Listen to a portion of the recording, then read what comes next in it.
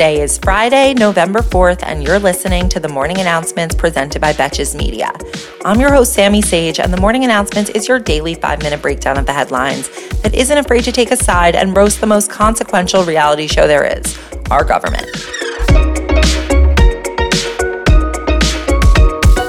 Barack Obama has been hitting the campaign trail over the past week to support Democrats in battleground states, while unintentionally providing us with our fix of motivational sound bites to make our news scrolling slightly less worrisome.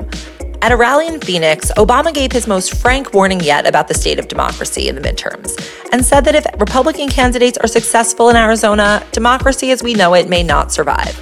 In Arizona in particular, victory for the Republicans on the ticket would mean having election deniers as the state's governor, senator, secretary of state, and attorney general, turning each of these officials into a potential GSA Emily situation. If you know, you know. And if you don't know, I'm jealous.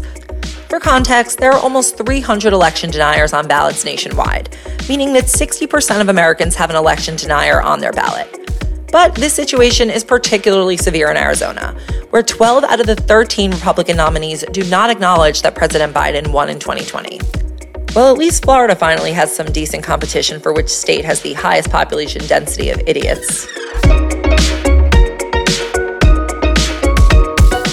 Next, we have 2 new updates on Paul Pelosi and his attacker.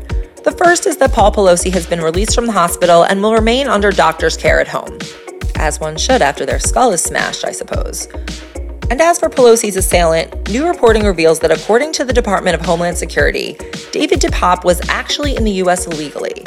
DePape is a Canadian citizen who entered the U.S. in March and has stayed longer than the legally permissible amount of time for Canadians who enter the U.S., which is 6 months. I can't wait to see what Tucker Carlson has to say about that one. Actually, I can wait. ICE has now issued an immigration detainer for DePape, which means that the agency intends to assume custody of him. Hopefully they will keep him away from the innocent asylum seekers who have no plans to kidnap government officials. If anything, the other way around. Yeah, that one's about Ron DeSantis. We are going international for our last 3 stories of the week. As I always say, we gotta get out of here. In its latest escalation and cry for attention, North Korea launched an intercontinental ballistic missile yesterday, as well as 2 other short-range missiles, just for funsies. This comes after North Korea fired 23 missiles on Wednesday, which is the most they have ever fired in one day. And generally, they have been quite aggressive lately with launching weapons near South Korea and Japan. In response to North Korea's antics, the U.S. and South Korea agreed to extend large-scale Air Force exercises that started earlier this week indefinitely. That'll show them. Leaked Kremlin documents obtained by Sky News claim that Vladimir Putin is battling Parkinson's disease and pancreatic cancer that has spread to other parts of his body. His health issues are reportedly serious, and he is allegedly constantly being followed and monitored by a team of doctors. The source of the leaked documents also claims that we can expect Putin's illnesses to be completely denied by the Kremlin. I'm sure that's just because he doesn't want to deal with the ableism, guys.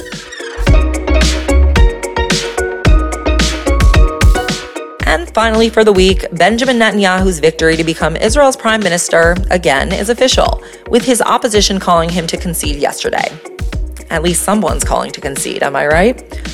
It's expected that Netanyahu will have no delay in forming a government, after his coalition won 64 seats on Tuesday, which is over the required threshold to hold the majority of 61. Sometimes you do just have to wonder if they have ever considered term limits. Thank you for listening to the Morning Announcements. If you enjoyed this podcast and all the biased views shared here, you can help us grow by leaving a 5-star rating on Spotify and a review on Apple. And of course, by telling your friends about it, especially the ones who want to keep up around the midterms. And if you want more news, check out our newly launched premium episodes. You can find them in your feed on Apple or by searching for Morning Announcements Extra Extra on Spotify. Until next week, I'm Sammy Sage, and now you know what the fuck is going on.